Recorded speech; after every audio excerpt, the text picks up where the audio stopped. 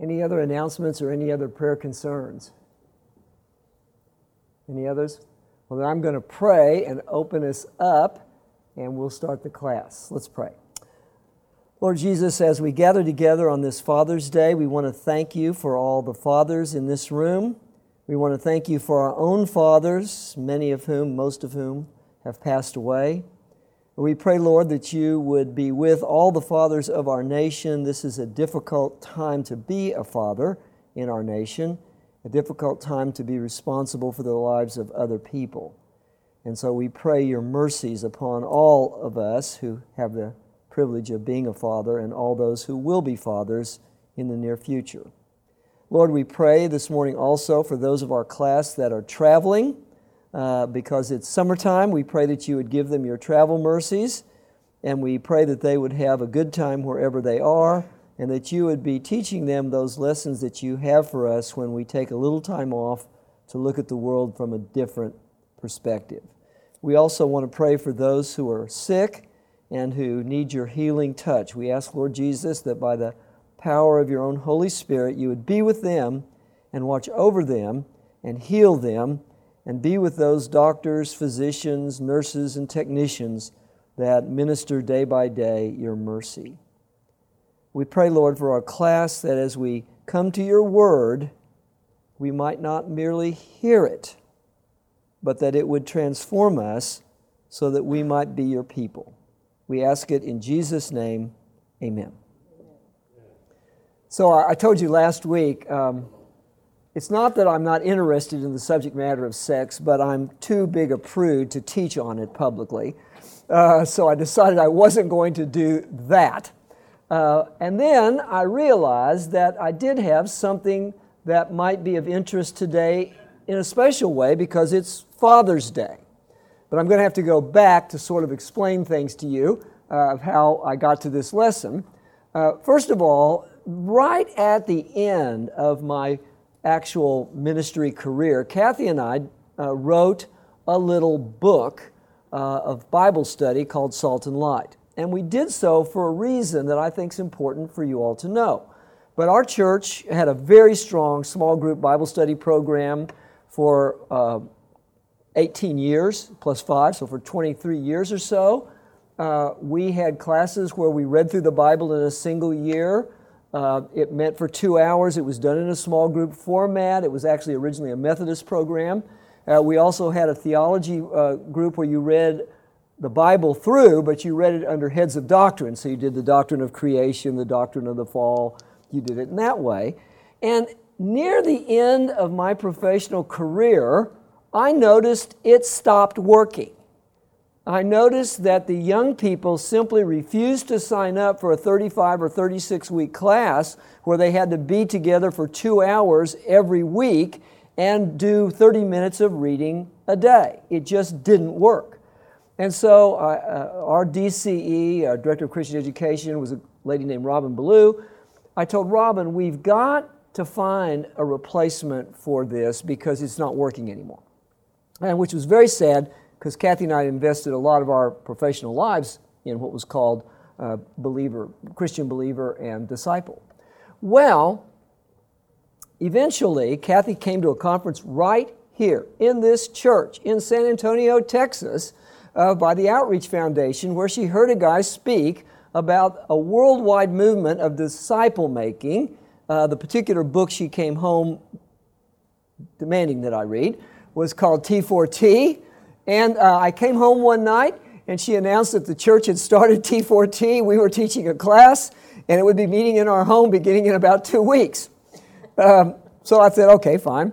And so we did T4T the last 2 years that we were in ministry in Memphis. Well, the theory of T4T is, by the way, you can buy the book. It's on the internet. It's usually used for $4. But basically, the theory was in the East, and I mean Asia primarily, but it's used, actually, there's a huge movement in San Antonio. There is a movement called T4T. It's usually done among charismatic churches, but basically they convert people to Christ through a small group Bible study experience and immediately make them disciple makers. There's no gap. between the moment they become a Christian and they start putting their faith to work in bringing other people to Christ. And it's all done orally. So the Bible studies, because in some of these countries they don't have written Bibles, all the Bible stories that have to be taught, everything has to be done from memory. So it was really kind of fun. We got people to memorize the Bible stories through this vehicle. Well, it doesn't work as well in America as you might expect as it does in Asia, where people have less to do and less television, less media. But it has been successful, and that got Kathy and I interested in the subject of disciple making. That got us interested in how to make disciples in the late 20th century. Now, I'm going to skip forward. When I retired, I went up to Ohio for a couple of years, and that church already had a small group program. They had a very strong small group program. They had a lady who'd been in Young Life when she was young. She had been, how many of you know, what's it called, Moms in Touch. She'd done lots of these little studies, and she ran the small group network. And it had been shut down by the former pastor, who wasn't very enlightened. And she came to me and said, well, can I do this again? And I said, sure, you can do it. Go right ahead. I said, every so often I would do sermon series that coordinated with the Bible study so that the whole church could kind of be on a roll. Well, when I left, there were about 20. When I left, there were 40. And within a year after I left, there were about 80 small groups in this church, all of them doing different forms of Bible study. So I wrote the session a series of letters, basically, on disciple making in the 21st century, and that later on became this little book that I published called Crisis of Discipleship. The reason I'm bringing it up is it's got 12 chapters.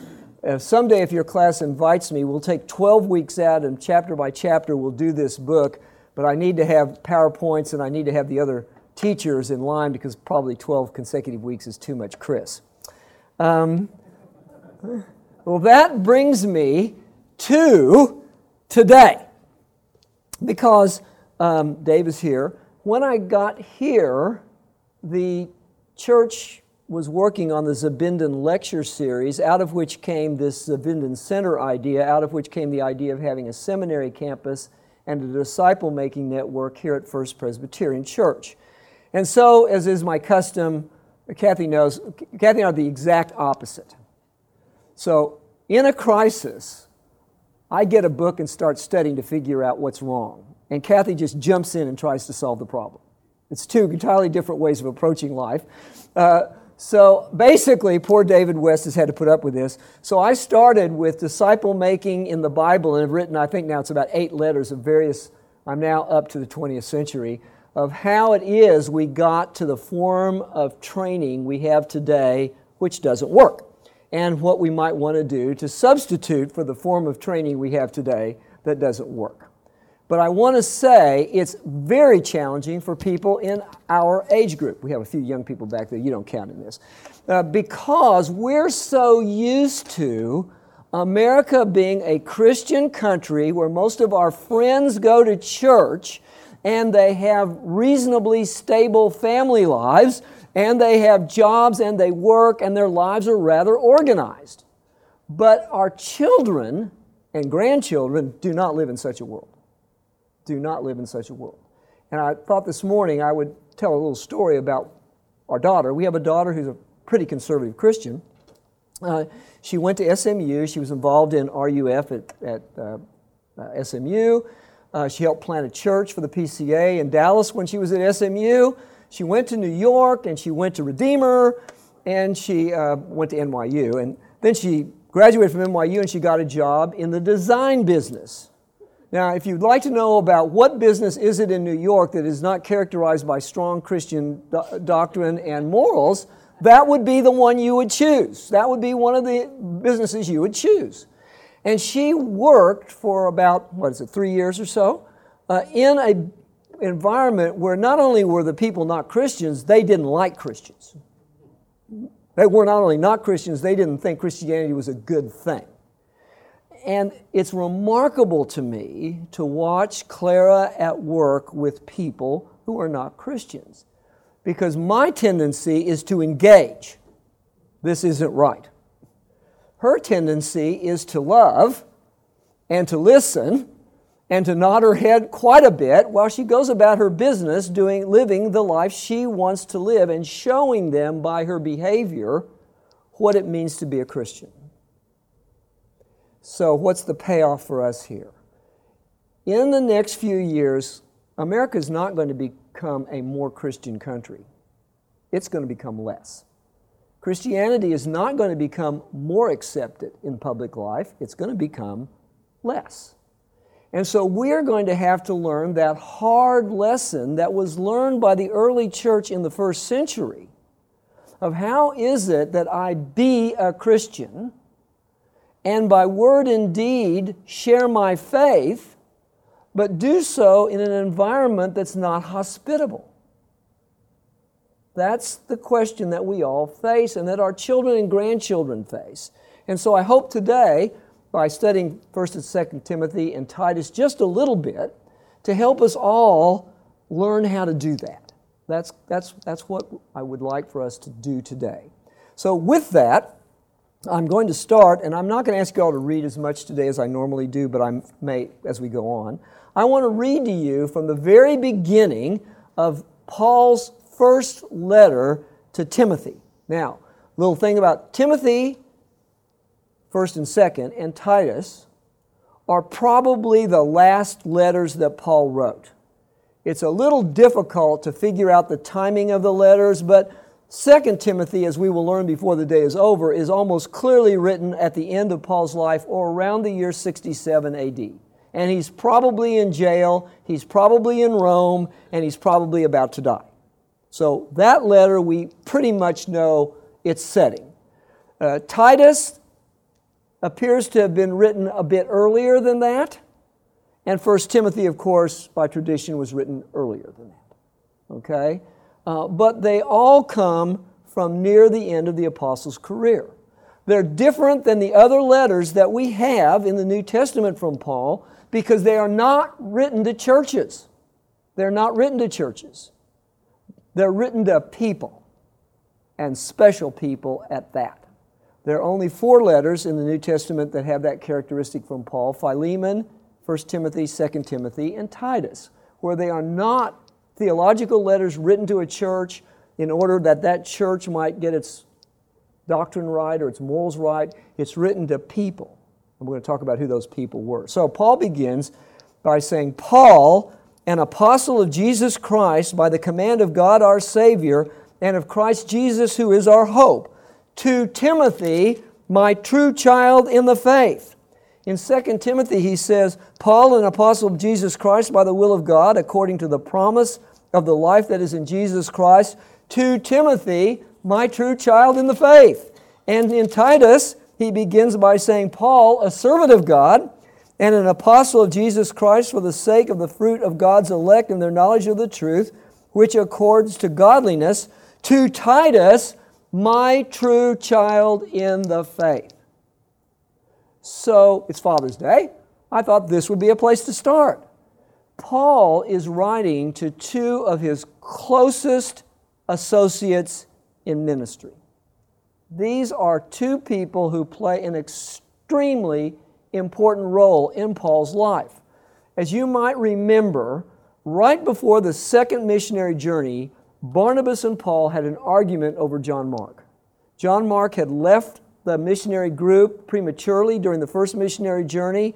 Paul felt that he should not be invited to go on the second journey. Barnabas, who was always willing to rescue the person that wasn't liked, remember he rescued Paul, takes John Mark and they go off on a missionary journey. And Paul sets out with Silas until he gets to Lystra, where he meets a young man named Timothy. And Timothy, from that day forward, is one of his closest associates. He sends him on missions to churches that are very delicate. For example, we know that the Corinthian church was troubled, and we know it was Timothy that Paul sent there.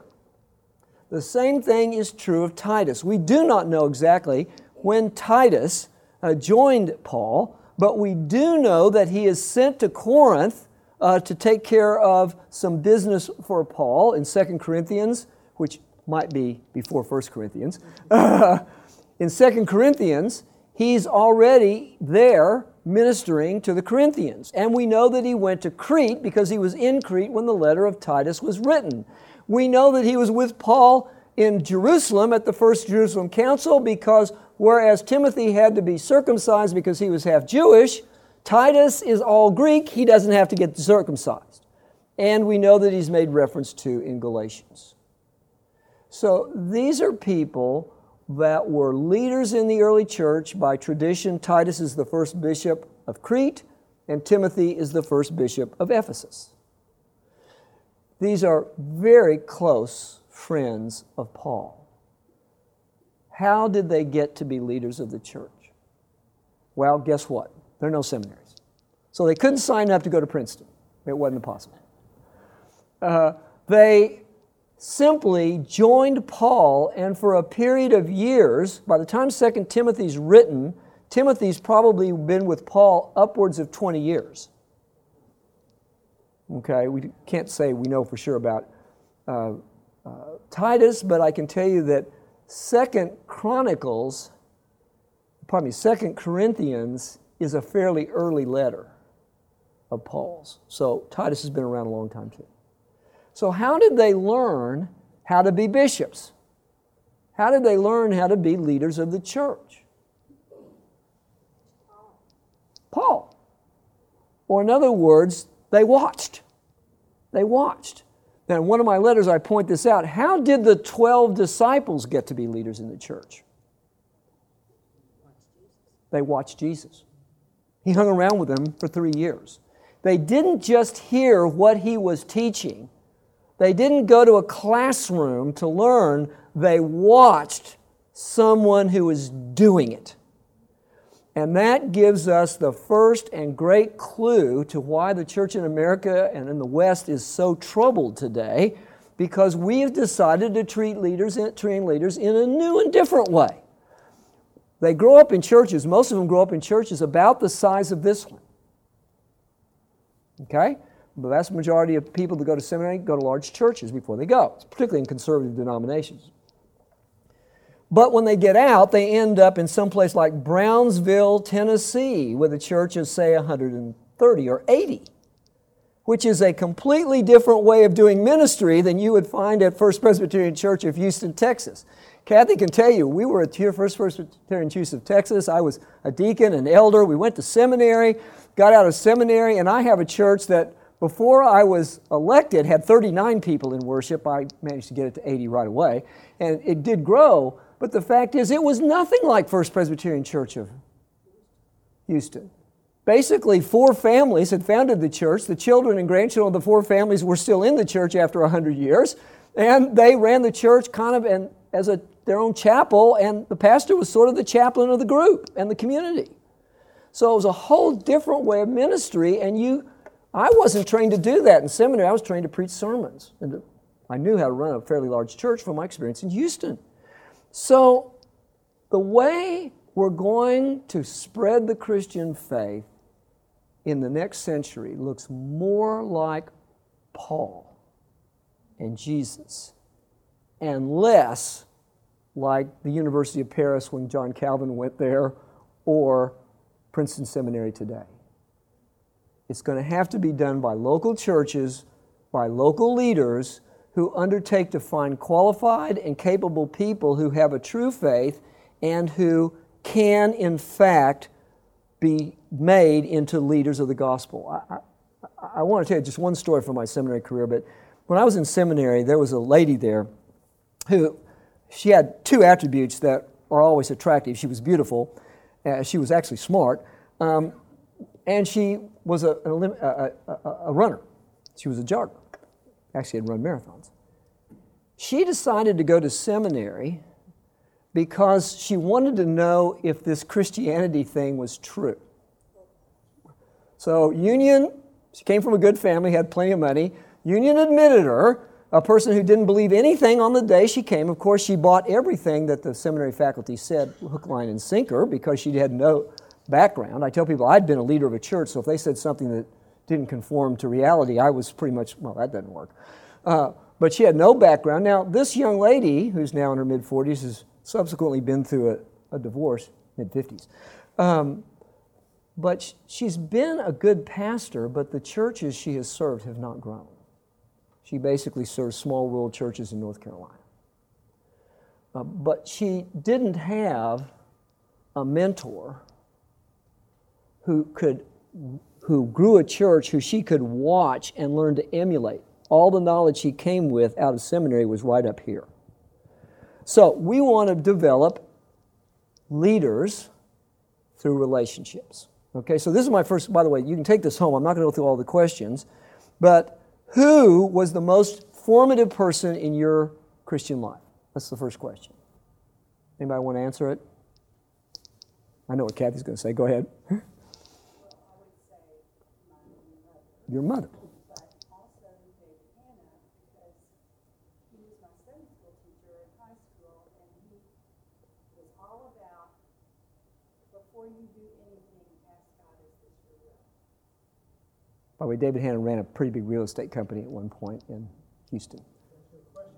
Who was the most formative person in your personal Christian walk? I would say my wife, Martha.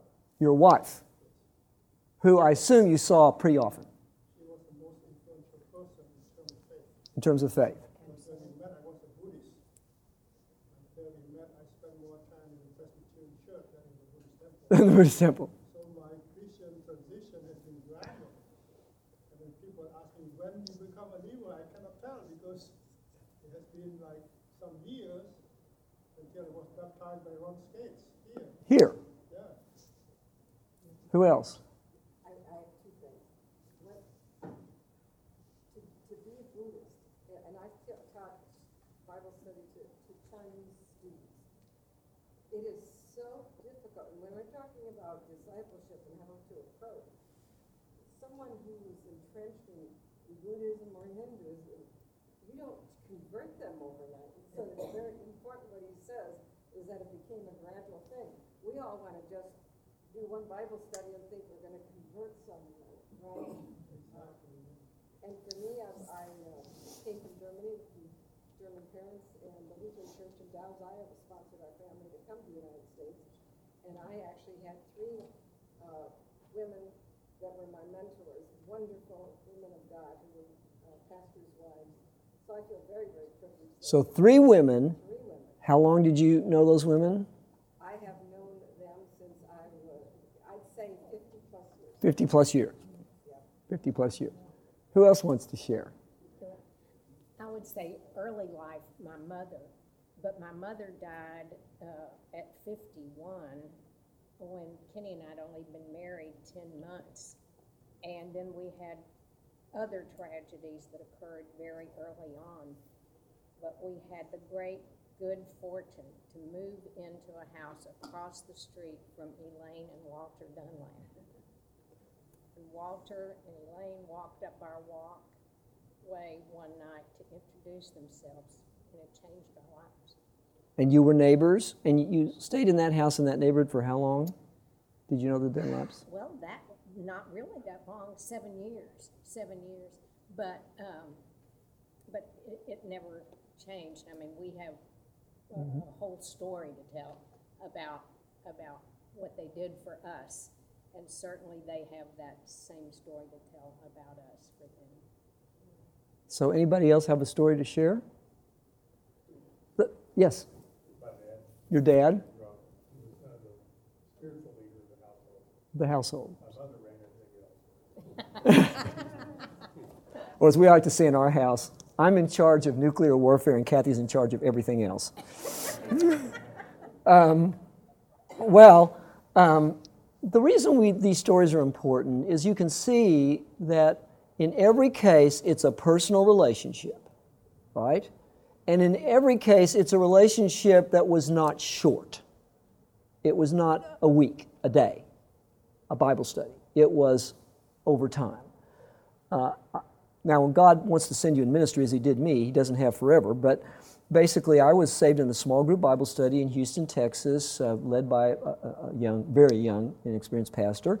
But there were several people in that Bible study, some of whom we've been in contact with this week, who for a period of about 3 or 4 years basically were around me a lot every Friday night and basically got me into the Christian faith and gave me some basic understanding of what the Christian faith was all about.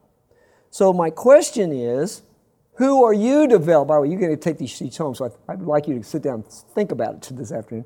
Who are you developing as a disciple?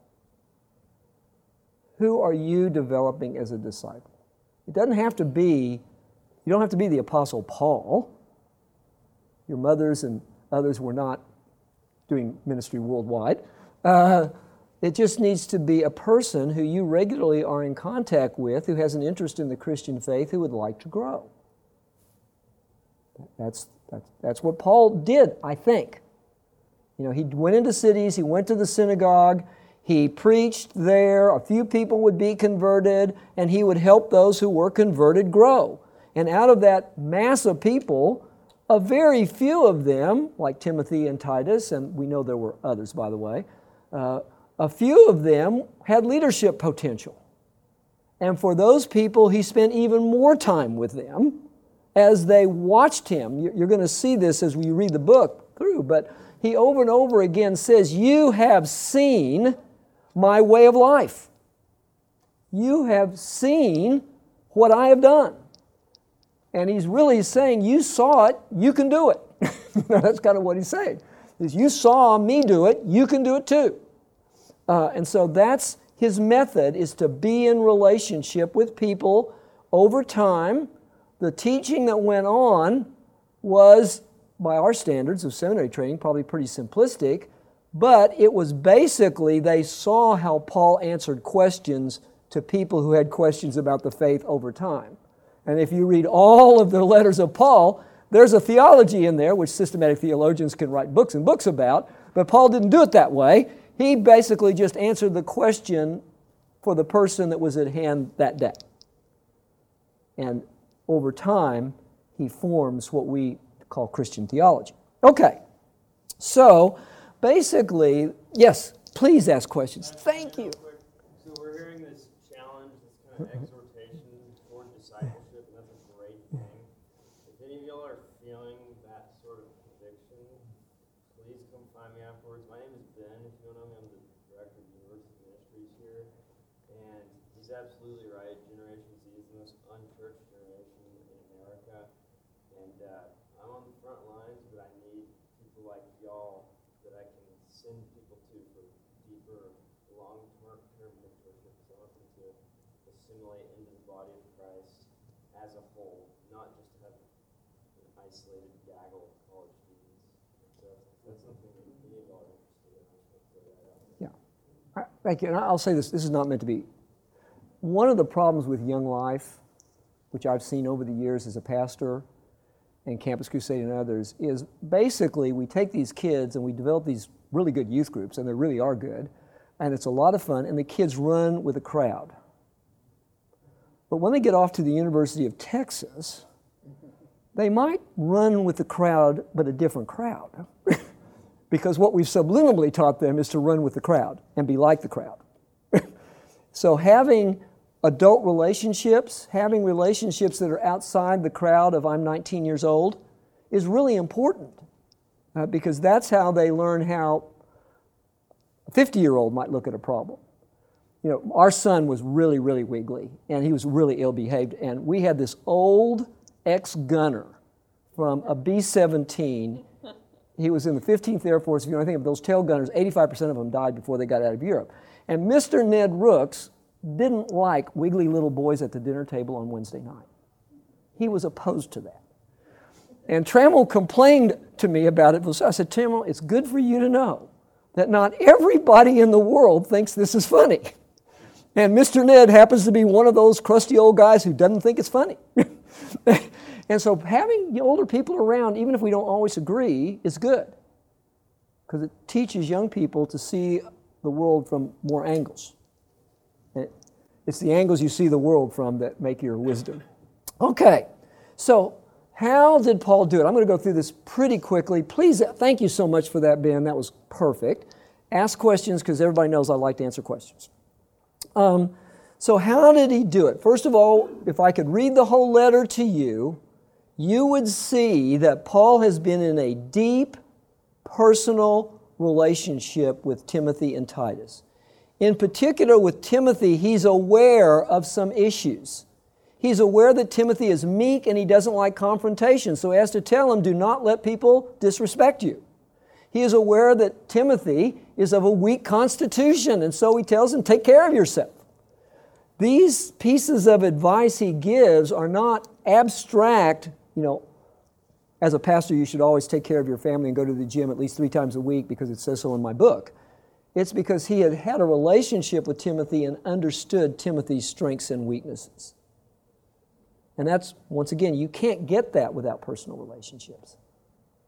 I can know everything there is to know about the Bible, but I may not be able to transmit it to you if I don't know you. Okay. Secondly, he sets an example. So my question is, what connections do you have that might translate into a long-term mentoring relationship?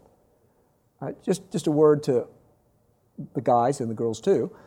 To be a Christian mentor, the relationship doesn't have to be Christian. I don't know how many of you people might have heard of a guy named George Jordan. He ran a big insurance company in Houston. George was a Christian. He did have a Bible study up in his farm, but basically people learned to be Christian businessmen by watching George at work. People learned to be a Christian businessman by watching George at work. And he had a son-in-law named Danny Taylor, who was one of my primary disciples. I learned to be a Christian businessman, not by reading books, although I read some, but by watching Danny at work. I just watched what Danny did and tried to be half as good as he was. So developing relationships does not have to be a Christian relationship at its beginning. You are a Christian, it's going to bleed through. So you don't have to kind of worry about, is it a Christian relationship? You don't have to talk about Christ all the time to make it a Christian relationship. You just have to bring your Christian faith to the business at hand during the day that you're in, and eventually people want to know. I think I've told you all this story, but it's one of my best stories. We had a client that was a bankrupt radio station operator on the Gulf Coast. Just to let you know, FM radio stations don't do well on coastlines because half of your bandwidth are fish, and fish don't have radios. So this bank had loaned money on the assumption that this bandwidth would create this many viewers, but in reality it was half as many. Well, we were in a negotiation, and one day I just didn't take advantage of this guy. He wasn't very smart to begin with, and I just didn't take advantage of him. So we got on a plane. It happened to be a private plane going back to Houston. And the guy I was with, who was the manager in charge of, he said, I saw you do that. He said, you're a Christian, aren't you? I said, yeah. And we had a wonderful conversation that night. But really, it was just what I'd done in a negotiation that made the difference. By the way, we got the radio station. So, second thing is example. Timothy was well aware after 20 years of Paul's character. Now, I want to say, I happen to be a big fan of Paul, but if you read the New Testament carefully, Paul's not a person without his faults. He's a bit aggressive. He has a tendency to push people the wrong way. He's impatient a lot of the time. He's highly strung. He apparently had some physical disabilities. He's not a perfect person, so Timothy knows all that too. But he also knows that Paul's a man of God and is a good example for him. So here's sort of the takeaway. To be a good example, you don't have to be a perfect example. To be a good example, you don't have to be perfect. We're none of us perfect. We're not going to be perfect. We all have weaknesses. Paul knew Timothy's weaknesses, and Timothy knew Paul's weaknesses. So that just be an example and don't worry about, apologize if you make a mistake, but don't worry about being a perfect example because you're not going to be that. So, are you an example to others, and if so, who? That's my question for you to answer this afternoon. Prayerfulness. This was one of my little surprises. I actually put the letter I wrote to Dave in a different order. But if you turn to chapter 2 of 1 Timothy, the first thing that Paul says is pray.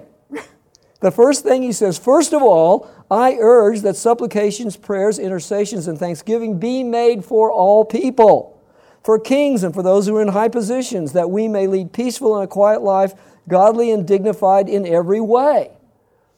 Paul sets an example of prayerfulness for Timothy and Titus.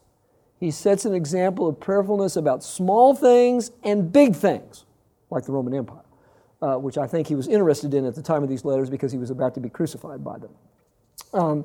So prayerfulness is an important part of the Christian life, and all we have to do is set aside whatever part of our day we can legitimately set aside for prayer. And I can tell you, when I was a lawyer, it wasn't as long as it was when I was a pastor, and when I was a pastor, it wasn't as long as it is now that I'm retired. It's because you have other things you have to do. But prayerfulness needs to sit at the center of your life, and people notice that. Even in business, people notice if you pray before you make decisions. You may not even be showing it very much, but they notice you're doing it. Okay? Okay, so who are you praying for? And do you pray regularly? Do you have people that you pray for regularly? Over time, meaning if it takes 20 years to get this prayer answered, I'm in for the prayer. Let's see. What did I do here? Okay, encouragement. Okay. One of the things that Paul is after in these letters is to encourage his leaders to keep going. Now, we all know that it's easy in the Christian life, it's easy in business, it's easy in every area of life to lose hope, isn't it? And what people need sometimes more than anything else is just a word of encouragement. I gave you some examples of that in the outline. I'm not going to go into it now so much, but basically, good mentors and good disciple makers do occasionally have to point out this didn't really work the way it was supposed to work. But actually, the business of leadership is 90% encouragement and about 10% correction. So actually, the business of mentoring people is about encouraging them to keep going. The mistakes of yesterday cannot be undone. So we don't worry about that. We worry about trying to encourage them to keep going so the mistake of yesterday is not the mistake of tomorrow. Because that's what can be avoided, not the mistake of yesterday. So encouragement is so important. And just think about, I'll ask the question, can you think of a time when you were feeling like a failure and someone encouraged you? Can you think of a time? What did that mean to you? What did that mean to you when I see myself as a failure, as no good, but this person encouraged me to keep going? Appreciation. I'm going to tell you about a project I'm in, but businesses where it's all correction and no encouragement and appreciation really are dysfunctional. And it turns out that the people that manage those businesses do not do very well over long periods of time. People have made studies of that, so we know it to be true. Encouragement to keep going, to overcome failure, to withstand pressure, all that's so important. Okay. Doctrinal fidelity. I put this first in the little letter I wrote to David, but basically, if I were to read all these letters to you, you would find out that Paul is encouraging Timothy and Titus to remain faithful to the gospel that has been transmitted to them by him. He was given it by Christ and by the other apostles, and he wants them to be faithful to that doctrine. And some of the letters are a little bit confusing because he doesn't want them to get involved in aimless arguments, that is, arguments over details that don't matter. He doesn't want them to get involved in endless genealogies and arguments over the history of the Jewish people and was Jesus qualified genetically to be the Messiah. questions which even in those days were not answerable.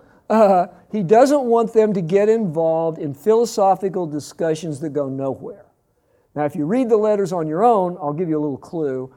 By the time this letter was written, what ultimately becomes Gnosticism exists. And to give you the long and the short of it, Gnosticism is the belief that we are saved by what we know. So that there were a series of gnosis, that's the word for knowledge in Greek, that the enlightened would have. This belief always made those people who are smart better than those people who aren't. Always made those people who are educated better than those people who aren't. Many people say our problem in America is we live in a Gnostic culture, and I think it's true in many ways. If you just think how sometimes the mainline churches have treated our brothers and sisters in Africa who don't agree with them about certain moral stands, and they call them backward.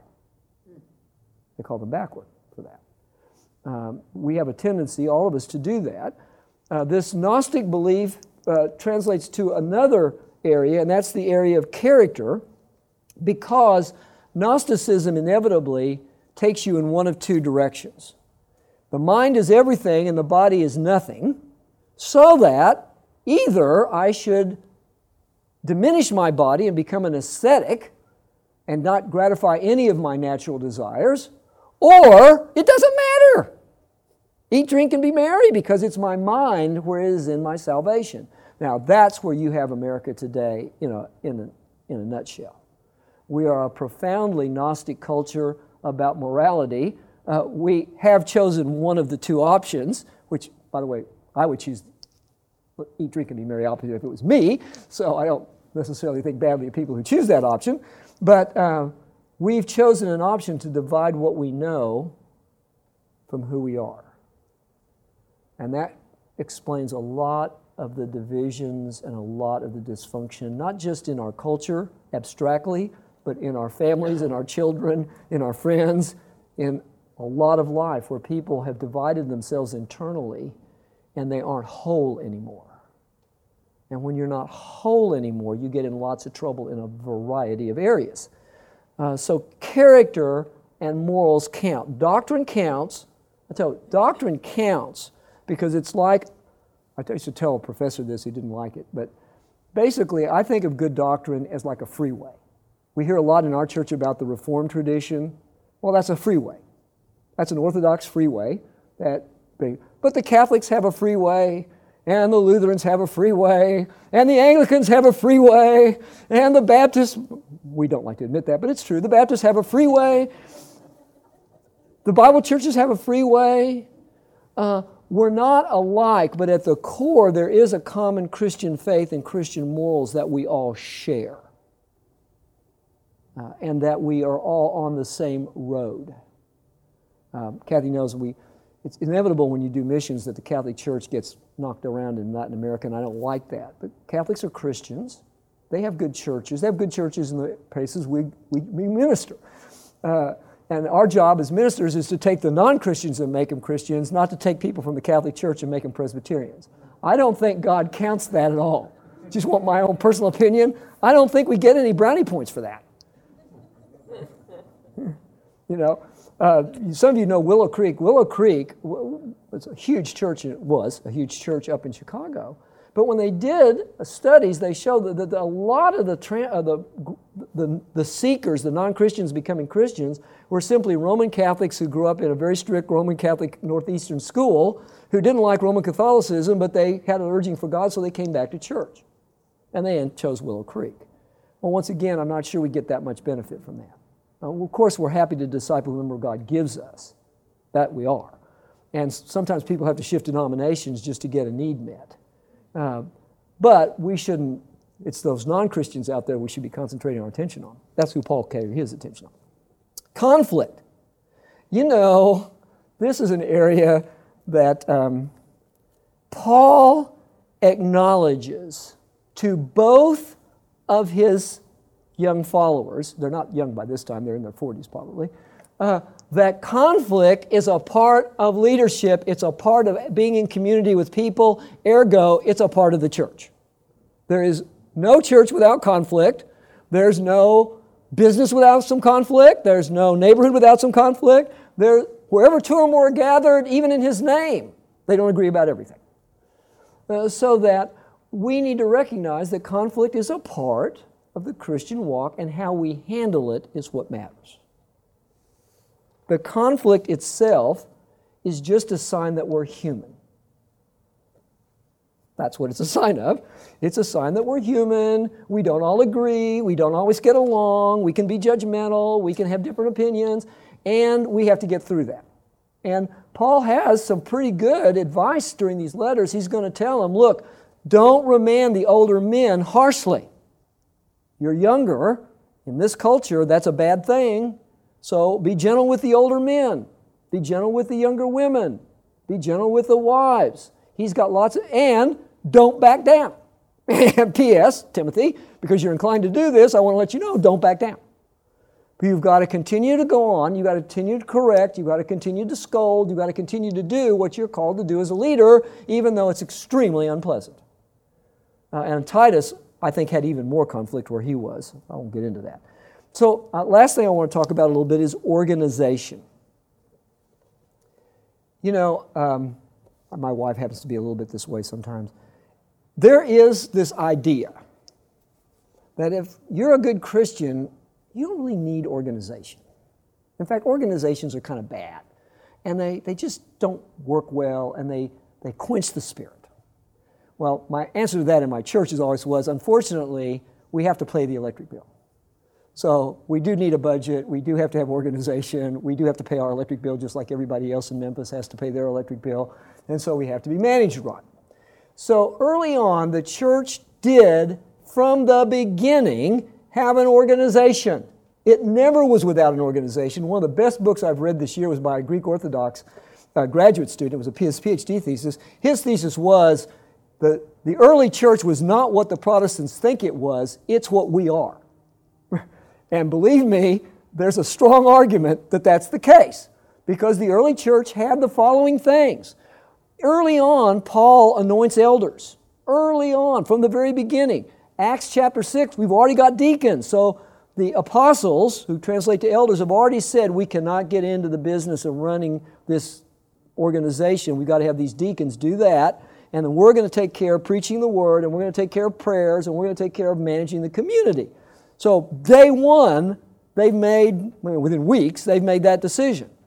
Then, as they go out, they can't stay somewhere forever. Paul can't stay forever. So when he leaves, he's got to leave leadership. So they anoint elders. And then we know, because by the time of 2 Timothy, they use this word elder and this word episkopos, presbyteros and episkopos, almost interchangeably. We know that by the end, they had bishops. And what a bishop was you have a city. Think about the church in Corinth they didn't have any buildings. They had houses. So those of you who've traveled in the Middle East know they weren't even big houses most of the time. So you have all these little small groups led by elders all over the city. And those of us who've run small group ministries know this to be true, that you're going to have somebody teach the wrong thing. You can't have 80 small groups in the church without somebody going off the rails.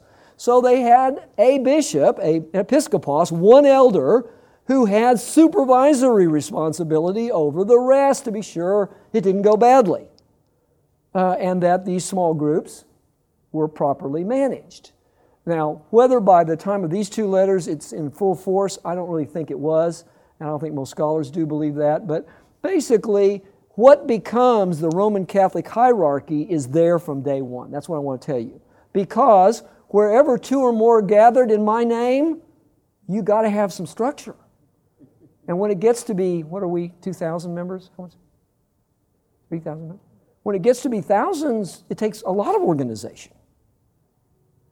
And so Paul wants them, and he tells them exactly two things: the nature of the organization, and he tells them the qualifications for leadership. He says, these are the kind of person I want you to look out for. And basically, it would be the kind of person that Timothy and Titus were when Paul was looking out for them and was choosing them. So that's my lesson. This is my call. We have some young people here. I'm so glad we do. But the hair color in this room is massively mine. Yeah, that's why I have a white suit on. Actually, I have a white suit because it's going to be 100 today. We only have so much time, and I think when we get to the end of our life, we have to ask, what is it that I want to leave behind, don't we?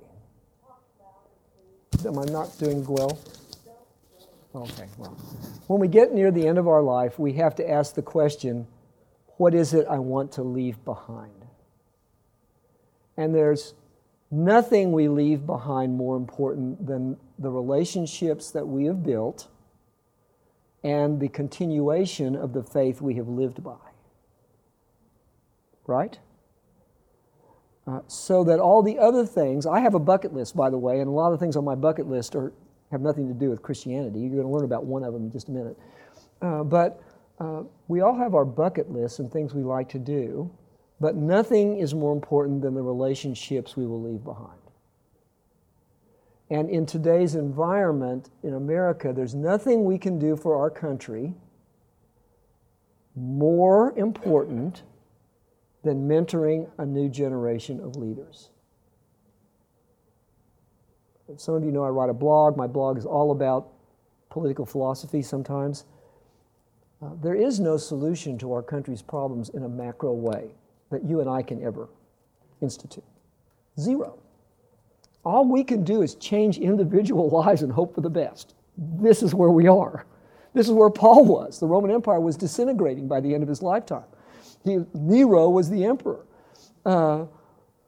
We can only transmit the faith we have received to our children and our grandchildren, to our friends and to our neighbors, and leave them behind with that deposit of faith. That's all Paul did. That's all Jesus did. He chose 12 guys. When it was over, he left them with the deposit of faith and trusted that they would follow his example, which fortunately they did. So I want to leave you with this. I know that Louis Abinion used to preach on this quote. Many pastors preach on this quote. There's a very famous sermon in the 19th century by this. So Paul, at the end of his second letter to Timothy, says this, "For I am already being poured out like a drink offering, and the time for my departure is near. I have fought the good fight. I have finished the race. I have kept the faith. Now there is in store for me the crown of righteousness, which the Lord, the righteous judge, will award me and on that day. And not only me, but also all those who have longed for his appearing." The promise that Paul received for himself is a promise that we too have.